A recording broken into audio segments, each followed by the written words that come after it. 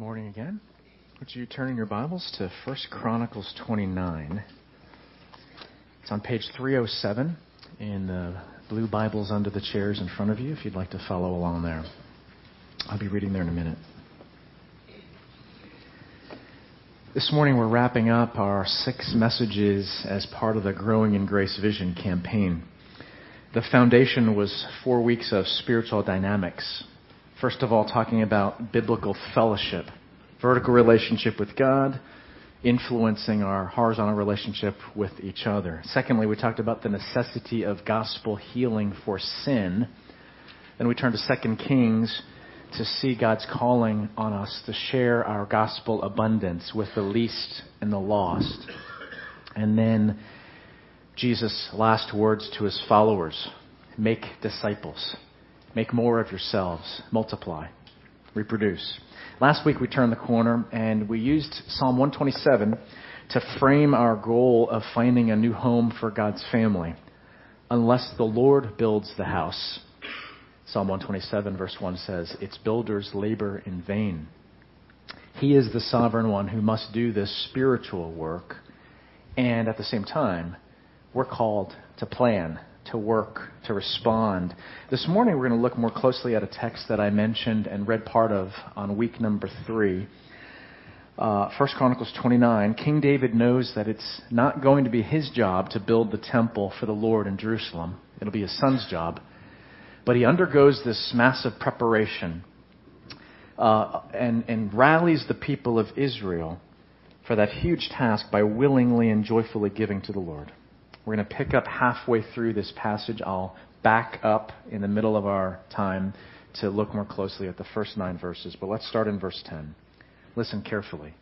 These are God's words. David praised the Lord in the presence of the whole assembly, saying, Praise be to you, O Lord, God of our father Israel, from everlasting to everlasting. Yours, O Lord, is the greatness and the power and the glory and the majesty and the splendor. For everything in heaven and earth is yours.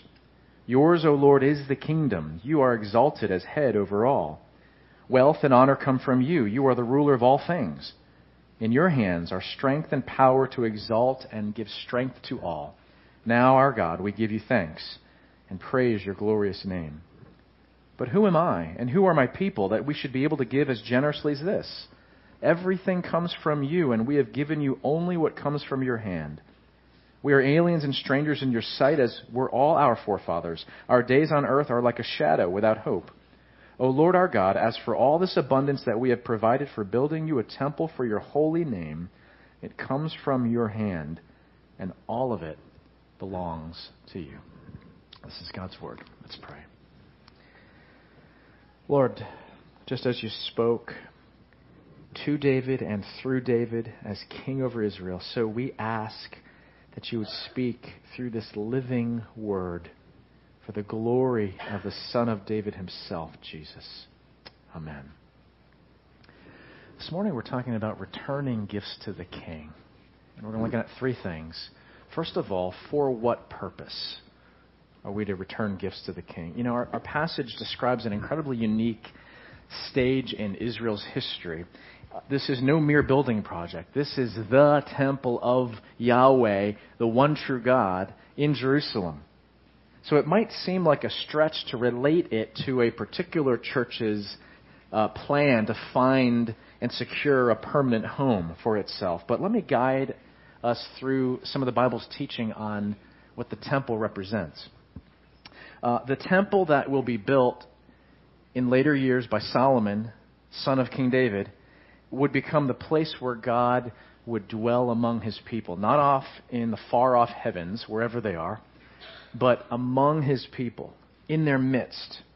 It was a symbol of his close presence, but it was destroyed in 587 BC by the Babylonian army, and the Jews were carted off to live in exile in foreign lands.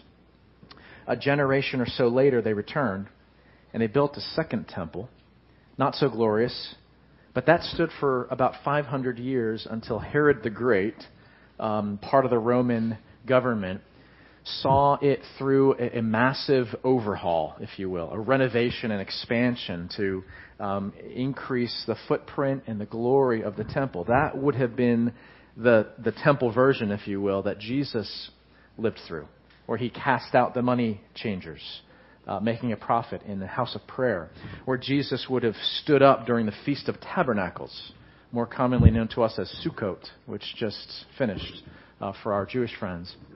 And at that Feast of Tabernacles, at the temple, would have been where Jesus declared to the pilgrims, "I am the light of the world." That temple was destroyed in 70 AD by the Romans. And to this day, there is no temple. And Orthodox Jews, among other sects of Judaism, still look ahead and long for the day when a temple will be rebuilt in Jerusalem on the Temple Mount.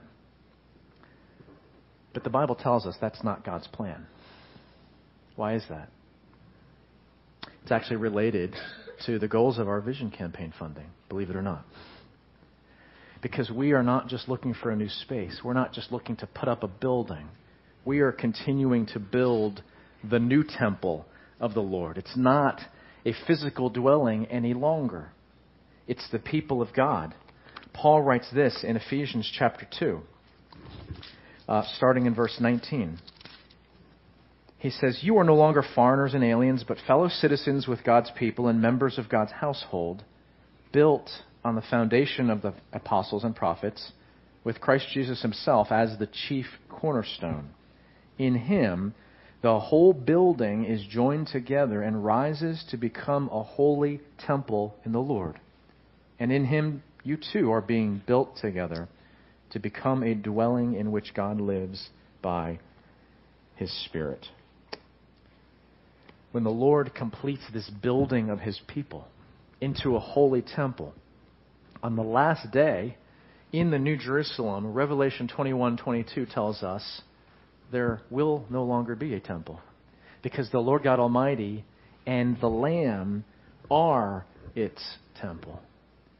What we're trying to do by raising these Vision Campaign funds is invest in God's people, this building process of God in rising up a holy temple, so we can more effectively teach our little ones about Jesus, so that we can better welcome, minister to, counsel, restore, love on, welcome guests, skeptics, the broken, lonely, those who are searching for God, so that the gospel could be more effectively launched to the ends of the earth, to all nations, through world missions and through church planting.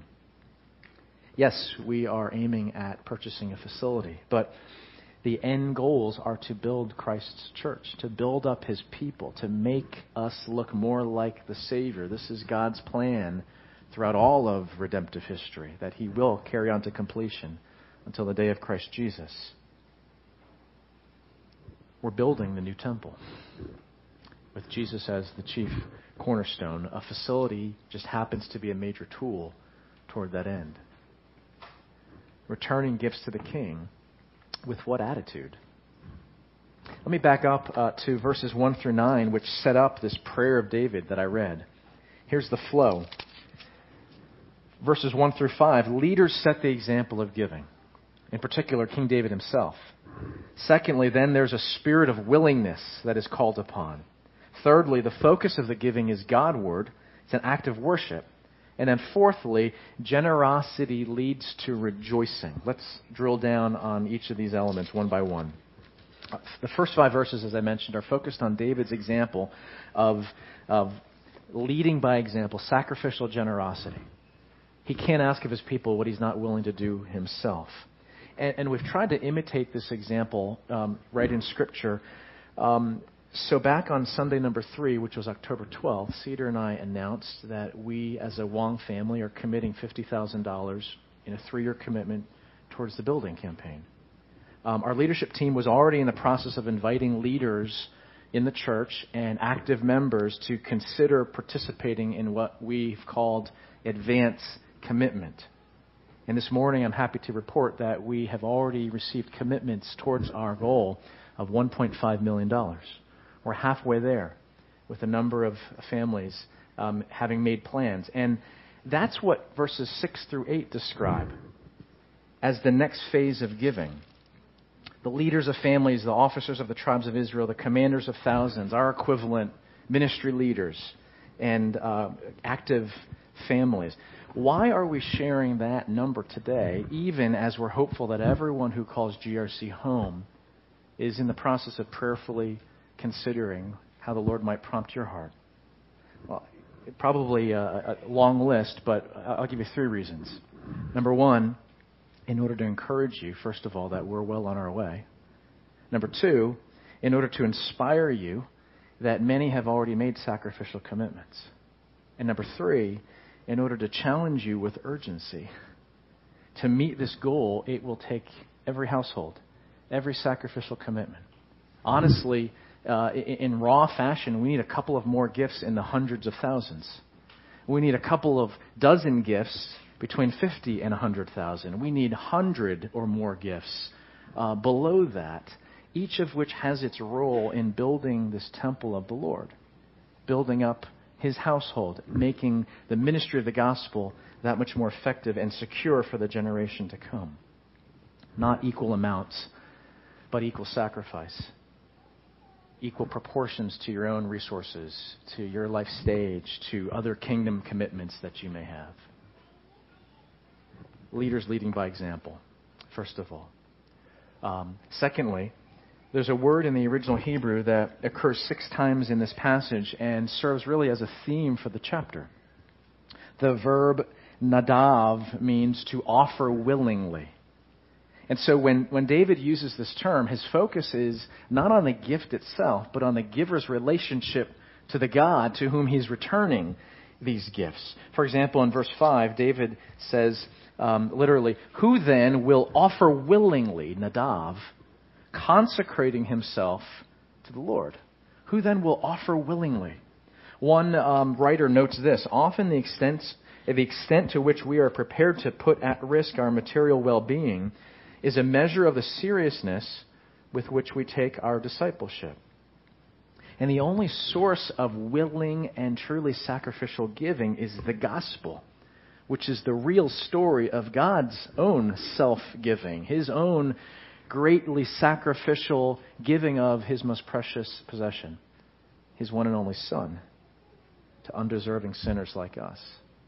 That's why we're not simply calling this bringing gifts to the King, but returning gifts to the King. This is a response. And that leads us thirdly to this reality that giving is always a giving of oneself primarily to the Lord.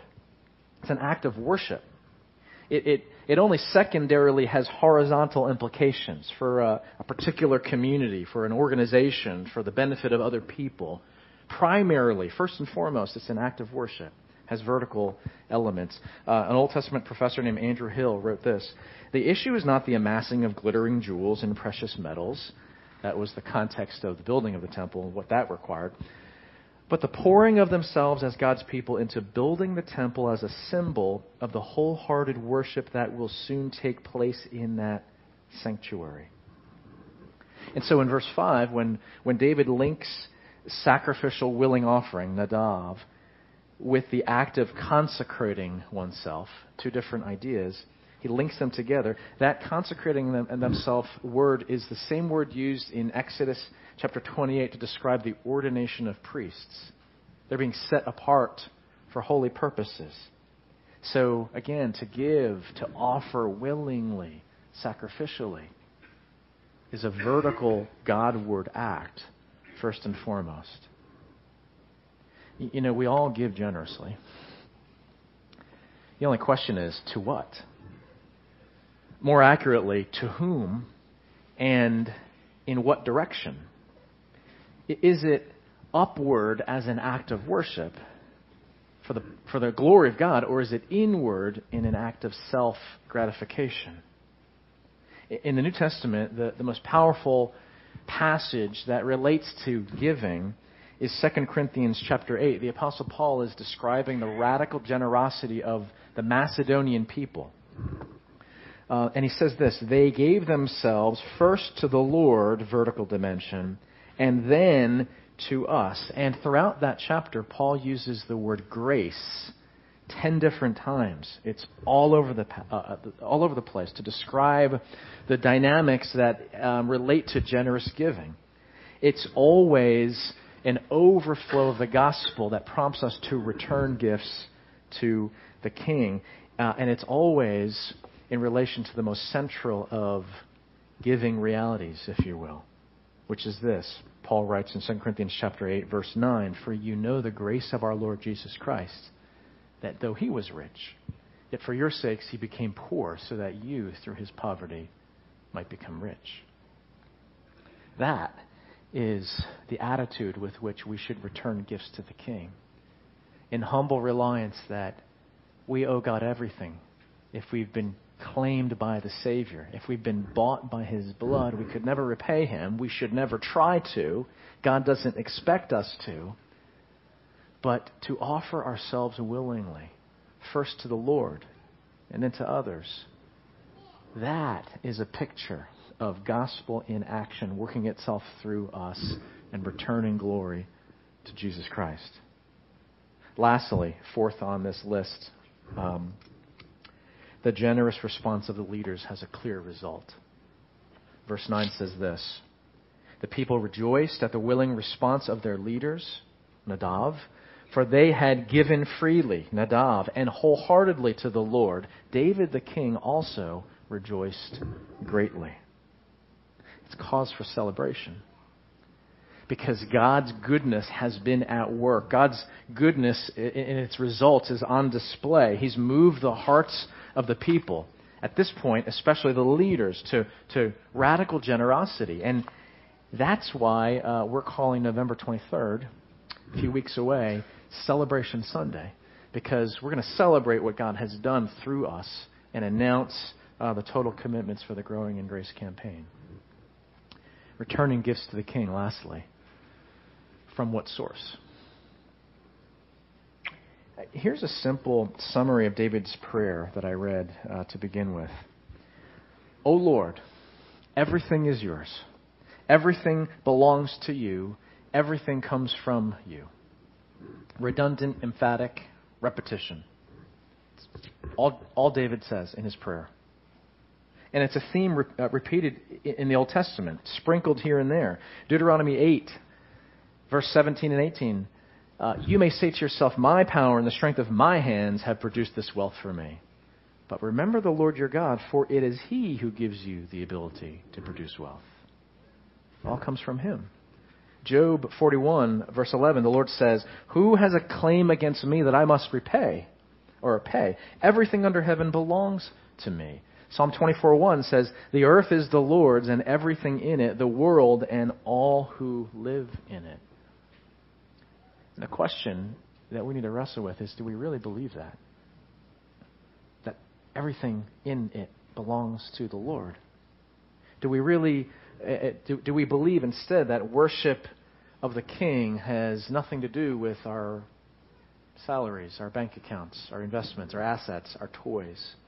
That has nothing to do with offering ourselves first to the Lord and then to others.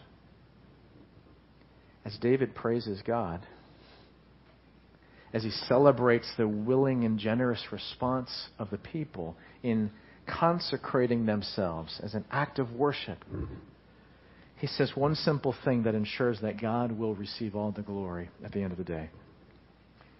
Verse 14, "But who am I, and who are my people that we should be able to give as generously as this?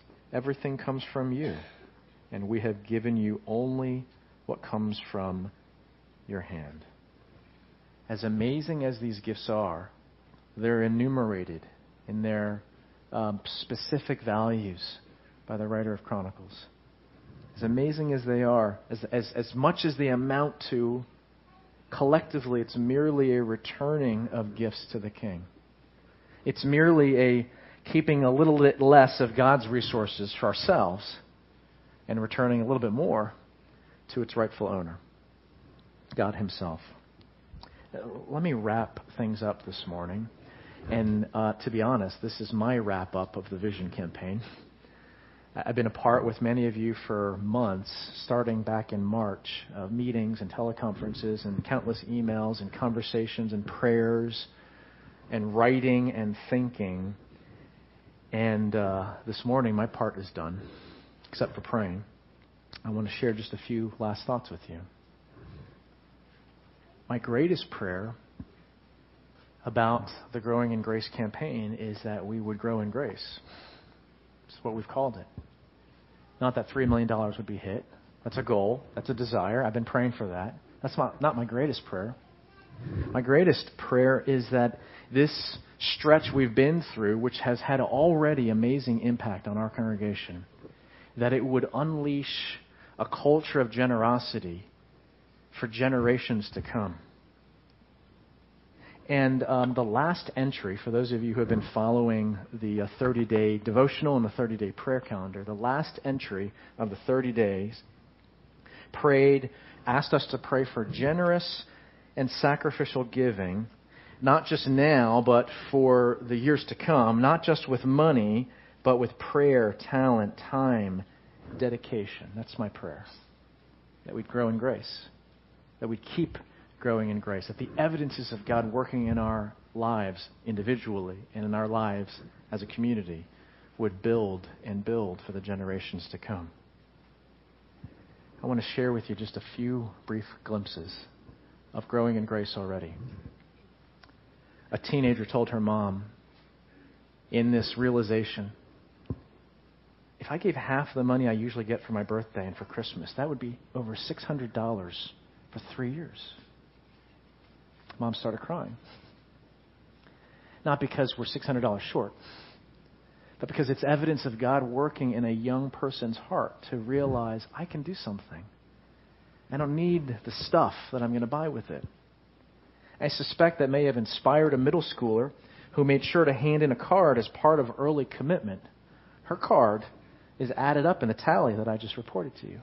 And it's no less important and it's no less impactful than the largest gifts that have already been committed and that will be committed. Praise God. One couple I spoke with brought up the topic of tithing. I didn't bring it up. I usually don't, unless I'm preaching a sermon on biblical stewardship. And they said very honestly,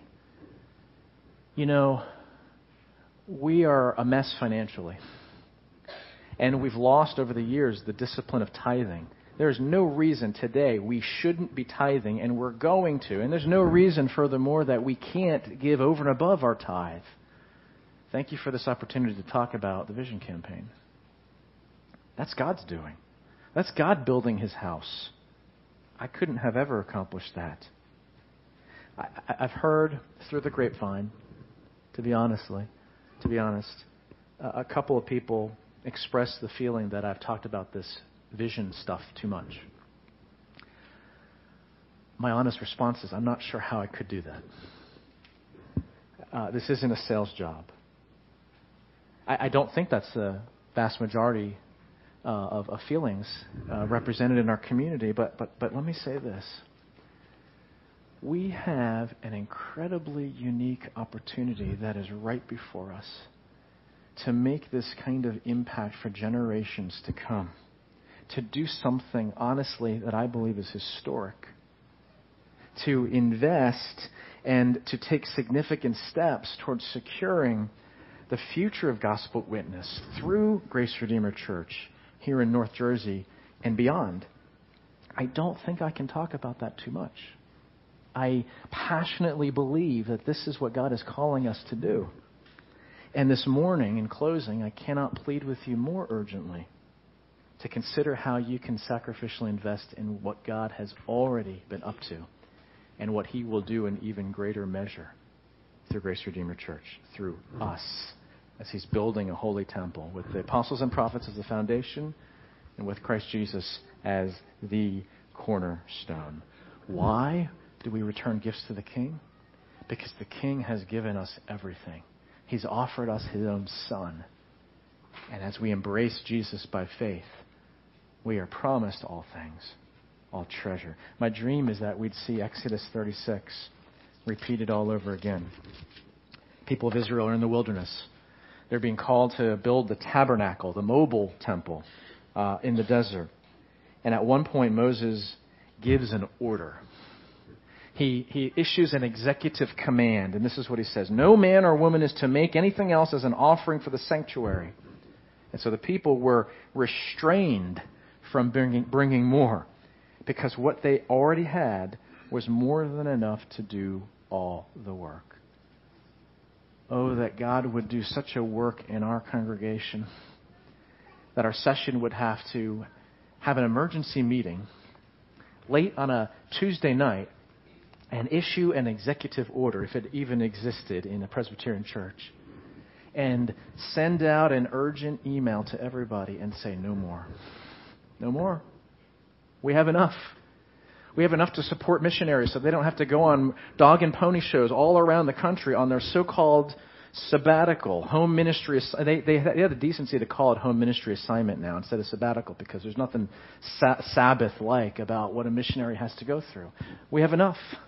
We can support these missionaries who go to dangerous places with their little kiddies. We have enough to start the next church plants. We have enough to counsel the hurting and not have to have them work nights and evenings to pay for the help. We have enough to raise up the next generation of Christ's followers. People of God, would you join me in praying that God would do such a thing in our midst, that we would do exactly what David did. Praise the Lord in the presence of the whole assembly, and marvel that everything that He has enabled us to give simply came from His hand. Let's pray.